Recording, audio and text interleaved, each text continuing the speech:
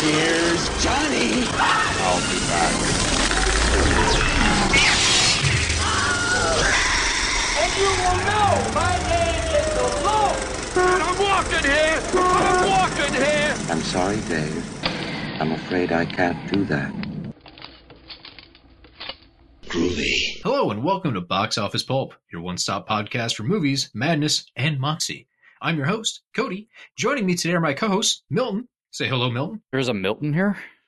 Has been the whole time. I like how Jamie's going method and is lying dead in the hallway right now. There's just a pool of blood slowly pooling beyond my head. I'm twitching. There's still just on a beach. There's still a large microphone being pointed towards me like it's a game show. The only way our Suicide Squad episode could go, half of us are already dead before the recording has started, and the other half will be dead before it ends. Or this is when we bring in a new cast, the reboot cast. Oh, that'd be great. We all die immediately. Wouldn't it be fun if they just shit-canned us with like better podcasters? Oh, fuck, man. Now we have to continue on with this farce. Ugh. Anyways, folks, in case you didn't get it, my real co-hosts are not Milton and Milton, although that'd be fun. We have Jamie. Say hello, Jamie. Does it weird anybody else out to know that technically we've seen John Cena play the comedian? Not until you said it. And say hello to my other co-host, Mike. His balls are huge, right? I mean, we're ignoring the idea he could have been stuffing those tidy whities. I feel like... You think he was? I feel like... Let's ignore the John actual Cena? review of the movie. Let's ignore the actual review of the Suicide Squad. We're going to focus on the psychological makeup of the Peacemaker and if he's the kind of guy who needs to stuff his balls. Like, is he wearing a fake bulge? Oh, Peacemaker? Yes. John Cena? No. I would agree. I think the tidy whitey scene is clearly not the real John Cena. I think that's state-of-the-art prosthetic work. See, That's possible. I just think it's important to point out John Cena was in his tidy whities with a giant dick, and he's been on a box of Fruity Pebbles. Cornering all markets. All I know is if I'm ever in a giant action film and they have a scene where I'm in my tidy whities, my request is going to be that they stuff my underpants so much it's a grotesquity. Like, people obviously know that it's not my real unit. So you just have like several of them. It's like there's the outline of three dicks. The Conqueror. I've taken like 15 gym socks and I'm just putting them in there. That's the way it should be. Yeah. I don't know where this review is going after that. Yeah, this is.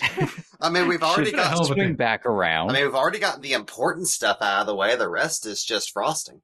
This is very true. You know, today I actually saw someone on a message board complaining about the ending of the Suicide Squad featuring a giant starfish, and they're like, "It should have been something less silly." And I'm like, "What the fuck is wrong with you?" In this house, we stand Starro the Conqueror. That is something the Pulp Podcast Network has taken a firm stance on since its inception. You can check the tapes on that. I'm on your side, Jamie. If you have the chance to end your movie with a gigantic starfish who is just going to smash through cities and possess people with little tiny starfish, of course you would take that opportunity. As everyone else has already noted, this is a million times better than a generic space portal. You've got a weird-ass, giant-eyed alien. And on top of that, when the giant alien dies, eaten from the inside out by a horde of rats, no less, it has the audacity to go out on the line, "I was happy floating in space, staring at the stars." It went out like a Del Toro monster, and it's Starro. Starro died with more pathos than Dr. Octopus. I was not expecting, like, fucking Star to throw me for a loop at the end as he dies. Like, what? That's the James Gunn magic. A lot of Why did Starro just want the city? Fuck it, I'm on this planet now. This is my town. Unless they can build me a rocket to put me back in the stars. He's gonna become a little fish gangster. He's gonna have a little fedora. Oh, tuxedo, giant tuxedo on Starro. I'm down for that. Nobody fucks with Starro in his star, boys. How was Starro included in the Suicide Squad movie? But it was still a Suicide Squad movie. Like, it's impressive to me that James Gunn was able to utilize Starro to tell the type of story you'd find in old Suicide Squad comics. Starro was used as a weapon of mass destruction. Like, he was sarin gas for all intents and purposes in what could be described as a political conspiracy thriller. It works for me just because Starro is not the sole villain of the piece. We have a lot to go through to get to the point of Starro fucking up the city. Like, it's almost like a surprise coda. You've got the whole military coup aspect to go off of for the first starter incident. Then all of a sudden you have the reveal that Peacemaker is an even bigger dick than we thought. There's a couple of levels you have to go through. Plus, there's the threat of Waller nuking everyone for insubordination mixed in as well.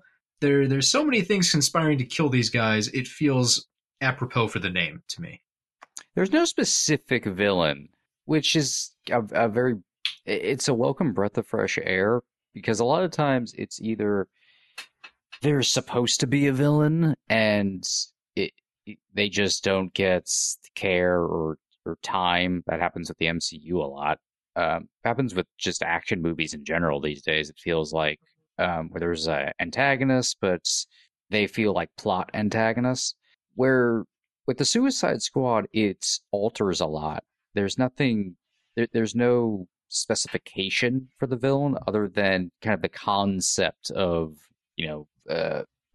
really like American imperialism overseas and whatnot at the very end, which kind of Peacemaker ends up representing in many ways. Yes, I think there's also something very, very smart in how Peacemaker, Starro, and Waller are utilized as three heads of one central vague antagonist, which is just the system. It is something that's made very explicitly clear in this movie is its love of outsiders and outcasts, and its hatred for any kind of conformity, which is where the genius of making Starro the big bad at the end is like really shines through. Just something that literally just controls people like zombies, being utilized by a member of the establishment like Waller and enforced by a protector of the status quo like Peacemaker. And each branch of that one Hydra villain just represents, it serves its own purpose in the story. You have Peacemaker as an emotional threat, Waller as this almost godlike threat that the characters have to outsmart, or in this case, like you rely on essentially Deus Ex Machina to get out of having their heads explode in the end. And then you have the impossibly dangerous, like super villain threat of Starro, like something that's made for the Justice League to take down, not Polka Dot Man and Harley Quinn. There's been a lot of criticism over the years with the exceptionally bad superhero movies always being linked to the problem of too many villains. Spider-Man 3, too many villains. Suicide Squad. There's I think we gotta rename these right now. I hate that there's Suicide Squad and The Suicide Squad. Subtitles are your friend. It would have helped so much. It's Suicide Squad Returns.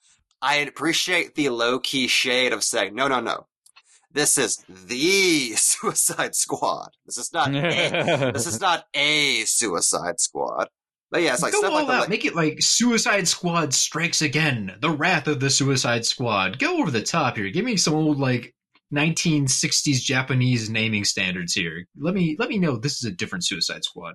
But yeah, the thing that failed movies like Spider-Man 3 and Batman and Robin, in addition to their other flaws, was just having multiple antagonists, not just multiple villains. And I think it was such a masterstroke of screenwriting to have all of the central antagonists of this movie just essentially serving the same point and the same master. Now, quick, Jamie, revise all of that to add the Thinker into your description of them as a Hydra. All that and the Thinker's there. You done it. You struck gold again, baby. I love how the Thinker's just there. Being the Thinker with his little head dangles and his tracksuit. Seriously, Peter, I wish you the prestige of getting Peter Capaldi in here, Doctor Who himself, to play a jackass with too many spark plugs stuck in his head.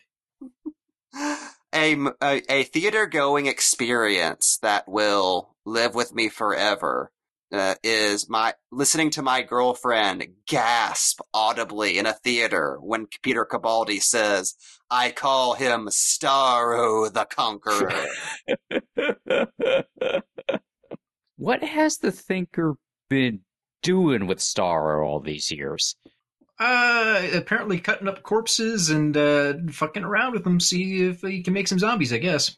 I have no progress with the Thinker. That was a grand body horror moment there. I did love that. Thinker was just doing stuff with money, I think. They go into that strip club. You think Thinker was like a man about town? Like whenever he came in, everyone was like, "Oh, Thinker is here. We'll put on your favorite song." With his tracksuit. I'll just have the regular Cortez. They'd get that snake from Falcon and Winter Soldier and cut it open in front of them. Except for Thinker would be into that. He'd be okay. He'd be fine with the snake. Iced monkey brains. To go back a little bit to the idea we were making fun of before, that this is the Suicide Squad and the other one is a Suicide Squad. Not that I took it as this movie kind of shitting on the original, but I do like how they essentially wiped the slate clean in that first scene by more or less killing the big stand-in fan favorite character of the first film, Captain Boomerang. And you get that whole A-team just wiped out, and you move on. You get like your new iterations of the characters. Instead of Killer Croc, now we've got King Shark. We have our Bloodsport. I like the idea of introducing a B-team to be like, yeah, sure, it's still the Suicide Squad that you knew before, but we're changing things up. This is the different squad coming in to kind of mop up what the other one couldn't do.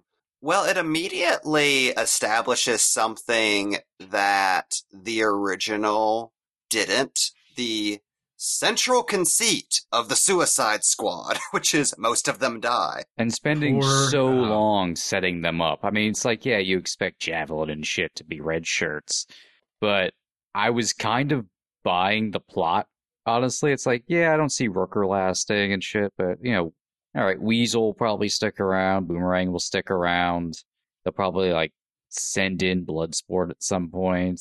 Oh no, they're just all dead. Yeah, the second Weasel died before they reached the beach. That's when I knew fucking everything was on the table. I did enjoy Boomerang, which you have to give Jai Courtney. Jai Courtney? How the fuck do you say his first name? Jai or Jai? It's Jai. I think it's Jai. Yeah. Jai. Like, good sport about things. Just imagine you show back up to this movie and you know you're essentially in like one scene and you have more or less like 2 lines. But hey, he still showed up. He put on the costume. It looked like he was having fun. I liked his last moments of getting that little smile before the helicopter just fucking bodies him. And really a pretty cool looking death montage where they're going through like the kind of opening credit deal and it's just his burnt up fist holding up a boomerang. A glowing boomerang to ensure that you can see that at night. Also, I will maintain until proven otherwise, his soul is trapped in Katana's sword. He can come back. His soul is trapped in the glowing boomerang. I'm sure he got back up 5 minutes later. He was just missing an arm. Alive. It's true. Also, does it amuse anybody else that this is the second James Gunn project to have a credit sequence that uses people who died? He just really likes that song. It's like Zack Snyder and Hallelujah. Speaking of James Gunn choices, I loved his chapter headings. Yes, the visual flourishes in this movie are outstanding. And it's not just like a great visual flourish. I love what a love letter to like the medium and structure of comics this was, especially like John Ostrander, obviously, but even like modern day Suicide Squad comics or just comics in general. Like those were issue titles, and I love how you can actually break up this movie into a series of single issues. Yeah, you basically just get a short film with Harley halfway through the movie after not really seeing her up until that point after the intro. And you're right, like there's I think my favorite example of that is the briefing scene where the Waller in front of the gigantic screen, which just looks like something from a Frank Miller comic from 1985 or something. Yeah. It's wonderful to see such color and such a dynamic visual style, especially like compared to do you think that's why everyone likes Rick Flag now? Like he's wearing a yellow shirt, people are like, oh, this guy's all right. The Canary Yellow does help. Where's that performance in RoboCop? That's all I'm saying. I feel like that's an example of how good this screenplay is when it finds a way to make Rick Flag interesting. This Cyclops of the DC universe.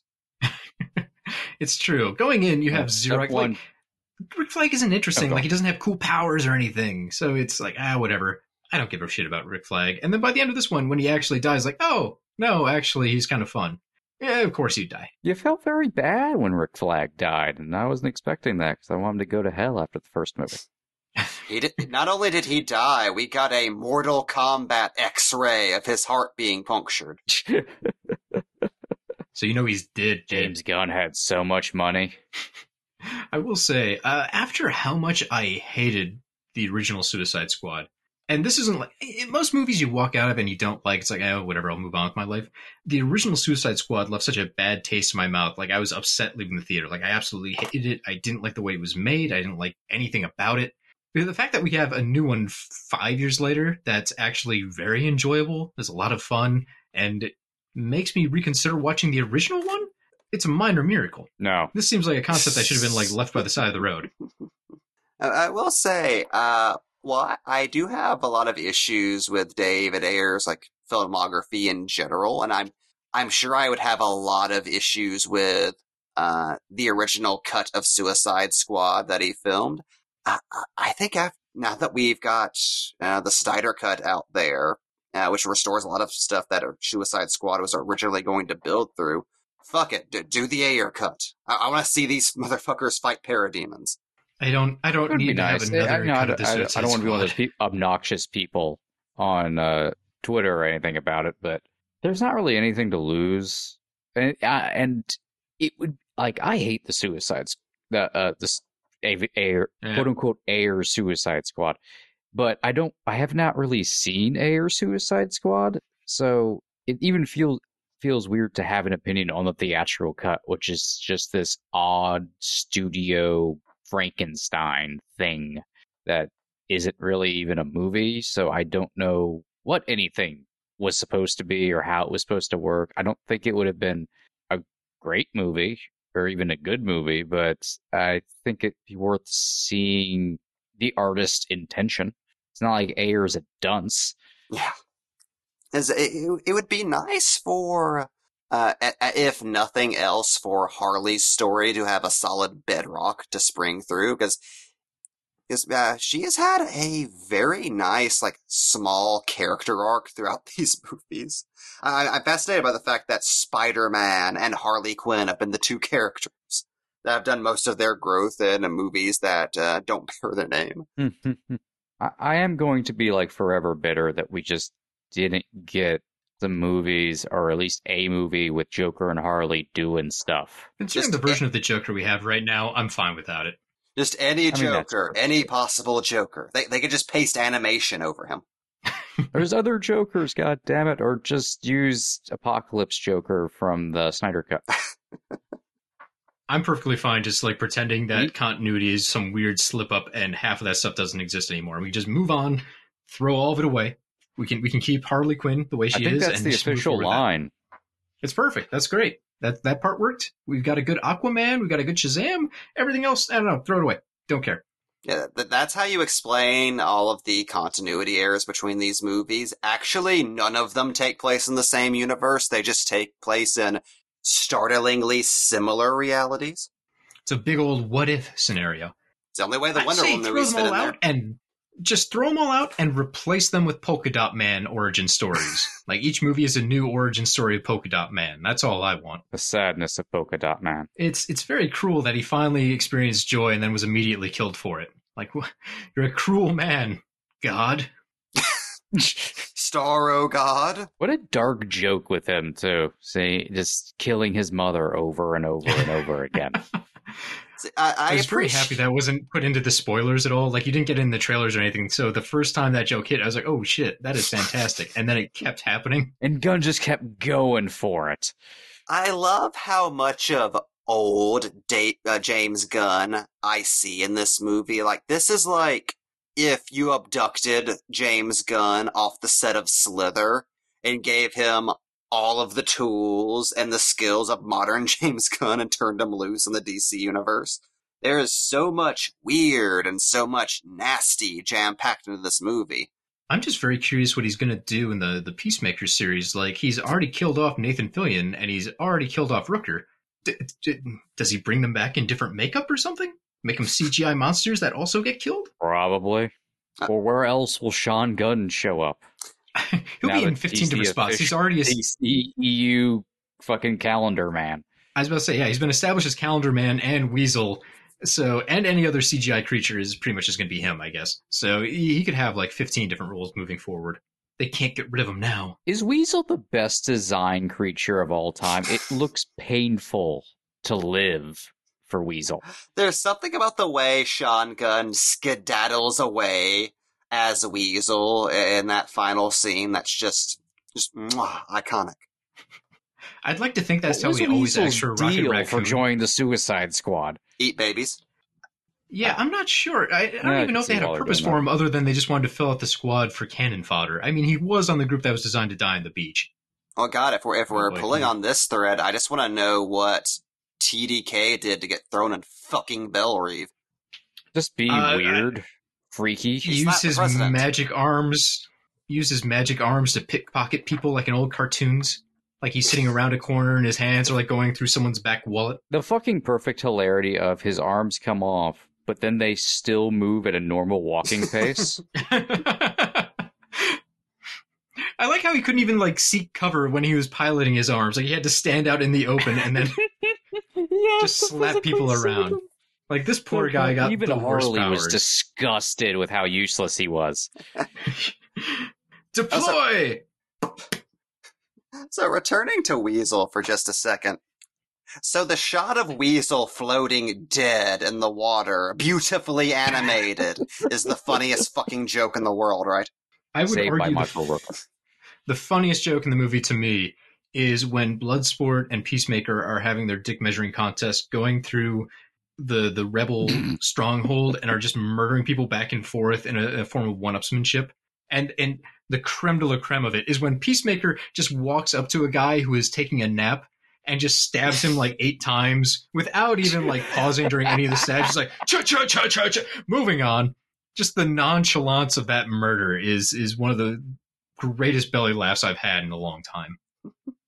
I am obsessed with the little bits of quiet, like environmental storytelling in this movie and the things that are just shown to you from like the way characters move and do things. Like it's fascinating to rewatch that scene and just see Peacemaker and Bloodsport both dispatching people in horrific and unnecessarily cruel matters, but watching them both be cruel in slightly different ways that inform you about their character without saying anything. The way those two take out people, the way King Shark just kind of moseys around the environment's not really showing any concern for things that go on around them. The way Ratcatcher is asleep for half of the movie. Like, there's so much telling you about the characters without telling you about the characters in this, which is such a polar opposite of what we got in the original movie, where it's just 80-yard exposition dump of the film. Remember when they introduced Deadshot like 3 different times to start the movie with people telling you he was the world's greatest assassin? I'd like to introduce you to Slipknot, the man who can climb anything. But going to what you said, Jamie, one of my favorite parts is if you focus on the relationship between Bloodsport and Polka Dot Man, how there seems to be like a building trust where Bloodsport will often just throw a gun or a weapon at Polka Dot Man without telling him jack shit, as in, like, whatever, you'll figure this out, you know what to do. Which seems to kind of, like, you can tell in the background, Polka Dot Man is kind of won over and charmed by this and a little nervous, like he has to make do.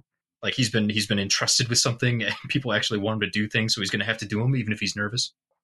Yeah, even things like just the amount of character work that goes into Peacemaker just through John Cena's expressions, especially in those last couple of scenes. His empanada acting. Peacemaker would just be a joke. Right, it kind of is, but more than that. Well, yeah, but he transforms from a joke. Like he's more like a concept of a joke, but a lot is added through acting and Gunn kind of fooling you into thinking he's just a one-off joke. I mean, there is a bit there, like at the end when he basically begs Flag to not take the drive because he doesn't want to have to kill an American hero, but he'll do it. That steadfast conviction to his ideas of, I'll kill as many women, children, and men as it takes to make peace. Yeah, I was not I also really appreciate... No, I'm sorry. Go on. I was not expecting a complex and hilarious comedic performance from John Cena. Like, he's been having such an amazing career renaissance over the past couple of years, and it's weird to think that he's captured kind of like that Dave Bautista magic, but like kind of going on the opposite end of things. I feel like there's a lot of misdirection just with all of the characters in that way. Like, even with how the characters die, like, other than the final gag with Polka Dot Man being taken care of, being taken out by Starro immediately due to taking a moment to gloat instead of getting the fuck out of there, the only character who's really humiliated in death would be Blackguard and maybe Savant for fucking with that bird. There is a surprisingly amount of dignity afforded to all of these stupid characters. I mean, we do have Javelin not James quite Gunn's getting out his sincerity. last words. Javelin, the most important character in the DCU. Harley went on a spirit quest over the spear of Javelin, which she used to save the world from Starro. Well, I do find that amusing because there's so much futility in most of the other characters' actions throughout the film. Like, if you really think about it, what does King Shark do that's super important to the plot? He doesn't die, and he eats a couple people, but very rarely is he doing something that's overall critical for the success of the mission. Even at the end, Starro just kind of throws him through a building. Polka Dot Man, gets to kind of burn through part of Starro's leg before he's crushed. Peacemaker dies before he can, actually stop the mission the way he's supposed to. Bloodsport, you could argue, saves the mission because, well, not really truly the mission, the opposite of the mission, because he saves the recordings.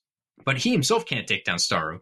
That's all Ratcatcher. So it's basically Ratcatcher gets to have the big hero moment, and Harley, because she has the Spear of Destiny, more or less. Everyone else there is almost incidental or dying in futility, which is very fitting for a Suicide Squad movie where everyone's just on a suicide mission. Weird. Mostly this is embodied for me from Milton. Like, that guy hangs around for no reason and then just gets wasted.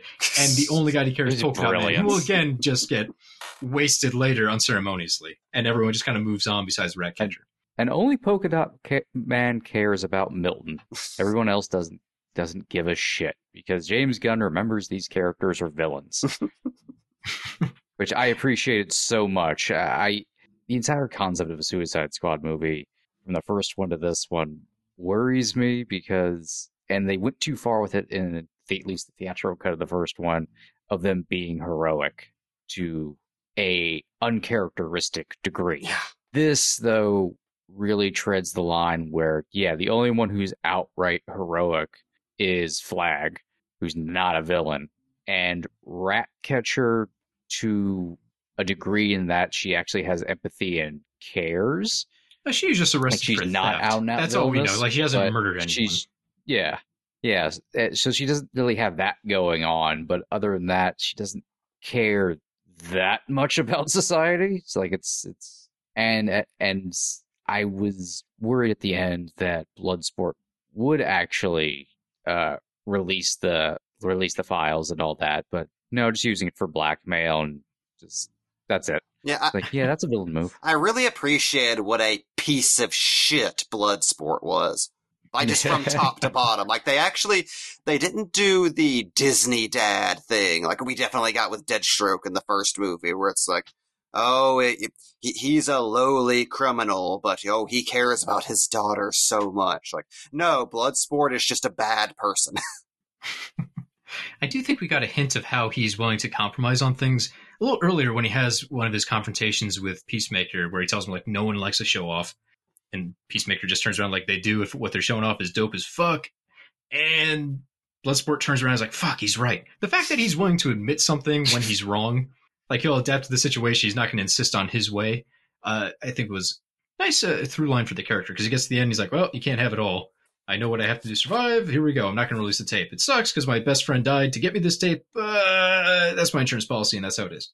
It's interesting to find out that Deathstroke was the leader of the team for it seemed to be quite a while, based on some concept art that came out. There was clearly the finished version of members of the team being led by Deathstroke, because I more or less just expected like a Bloodsport with the daughter and all that. It's just Deadshot, and they just made him Bloodsport. Yeah, same. He's basically the same goddamn character for the most part, as regards to how they set him up anyway. He's comic book Deadshot, pretty much. Yeah, but no, seeing Deathstroke, how they treat Bloodsport is very Deathstroke, like just without Deathstroke's honor, but that kind of like piece of shit. But I do ultimately have a purpose beyond just like trying to kill Superman, so I'll do some other stuff that it's vaguely heroic. It is a bummer we didn't get to see him shoot the kryptonite bullet. That'd have been a fun character intro. That's what they get Henry Cavill for. James Gunn lets him grow the mustache. In a hospital bed. I want to see that prequel movie. More Bloodsport, please. Yes. More everybody. More Ratcatcher. Yes. The beauty of Ratcatcher. The beauty of Ratcatcher 1. Taika Waititi showing up. Some Taika Waititi showing up in the last minute to give the moral of the film. I was gonna say, did you guys expect him to show up and have like a very sincere appearance? I normally don't expect it from him. Normally it's something very deadpan, but joking. Yeah. And this one, no, it's most sincere kind of role he's put out in quite a while. I was very surprised. It kind of took me out of things. He's a really good actor. I forgot. I mean, the last time we saw him on screen, he was playing Hitler, so it was kind of this is different. I mean, we don't know Ratcatcher 1's backstory. We don't know what he was running from. That entire sequence, I feel, may be the most James Gunn thing James Gunn has ever put on film. Just the juxtaposition of like the beauty of that memory, with them like looking down on the streets, together having this moment of comfort as outcasts, and then pairing that with like them taking down Starro in that city street, like the horror of that imagery with the beauty of that memory that's inside of Ratcatcher. And then that shot of Harley inside of the eye, like her experiencing this moment of beauty surrounded by all of this nauseating carnage. It reminded me so much of the moment in Slither where the mayor succumbs to eating human flesh while weeping as Your Every Woman in the World to Me plays. Gunn is a master of mixing together the very sweet and sincere with the most horrific shit imaginable. And it's really great to see him return to that territory again. Now that's I don't think he does anything quite better than that. No, definitely. I'm very curious if Gunn can top the Suicide Squad. I don't mean in quality or anything like that. I just mean as far as this is probably James Gunn's like masterpiece. Everything he's learned, everything he's done is put together into one singular film in the perfect way. And I'm wondering if there's even more to that level of masterpiece with, a Guardians 3, another original movie, another Suicide Squad movie, or something else like that. Yeah, it was something that left me kind of almost shell-shocked walking out. It's like, I know we were all expecting this movie to be a lot of fun and probably be very good. I wasn't expecting this to be, like you said, a masterpiece. Like, I still think Guardians 2 is probably Gunn's best written script, but this is leaps and bounds his best movie. This seems like a movie Gunn would have made 10 years after Guardians 2, not 3 or 4. Well, it'd be interesting to me to see how he does if he ever gets another chance for something like this again.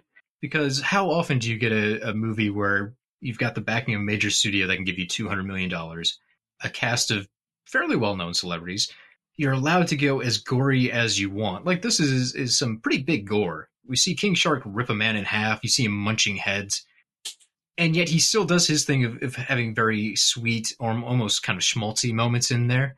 Like, how are you going to be able to get on that stage again? It's not like you're going to have a lot of opportunities to make that mix. Even going to Guardians of the Galaxy, you could have a toned-down version of this, but I doubt Marvel would allow him to make an R-rated film where he has the Collector ripped limb from limb by a giant starfish. So this might just be kind of the stars aligned, and this is the opportunity you get. Go ahead and make something way out there and weird. Yeah, and kind of a unicorn moment. It's auteur filmmaking on a ridiculously overly massive scale. That said, I mean, there's no reason for a Suicide Squad movie to even have a $200 million budget. So it's fucking insane. I mean, it just shows like DC is becoming a very interesting place to make movies right now. Like, I'm very happy with how the rough edges of this universe have kind of been smoothed down. And we reached a point where most of what WB's putting out is good, and most of it is very weird and interesting. Like, Joker is nothing like Birds of Prey, which is nothing like Shazam, which is going to be nothing like the Batman. Like, I'm really digging what a unique alternative to what other superhero movies are out there DC's becoming.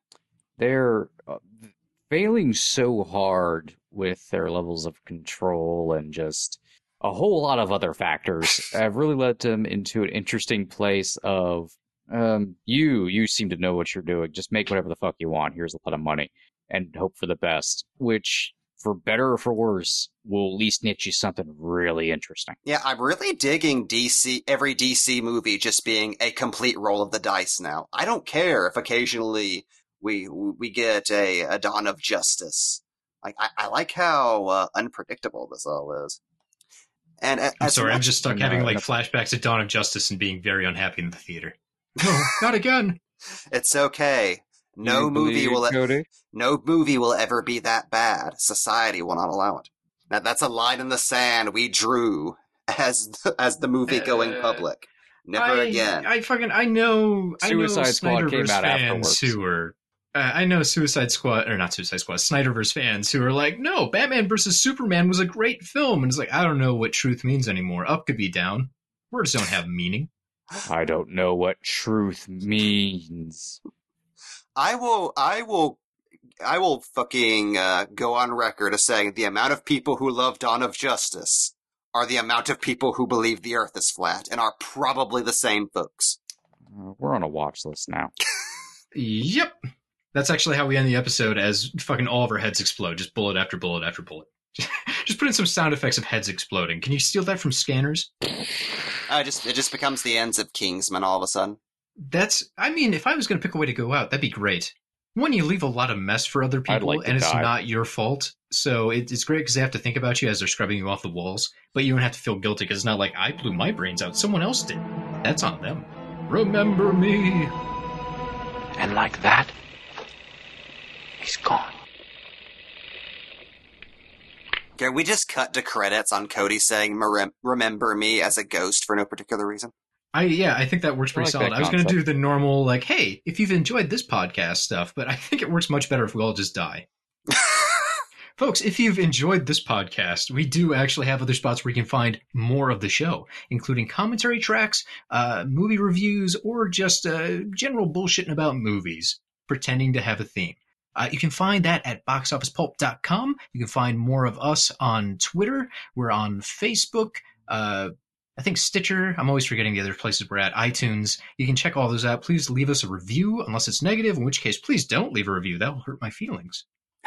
Pause for effect done. Anyways, folks, we appreciate you listening.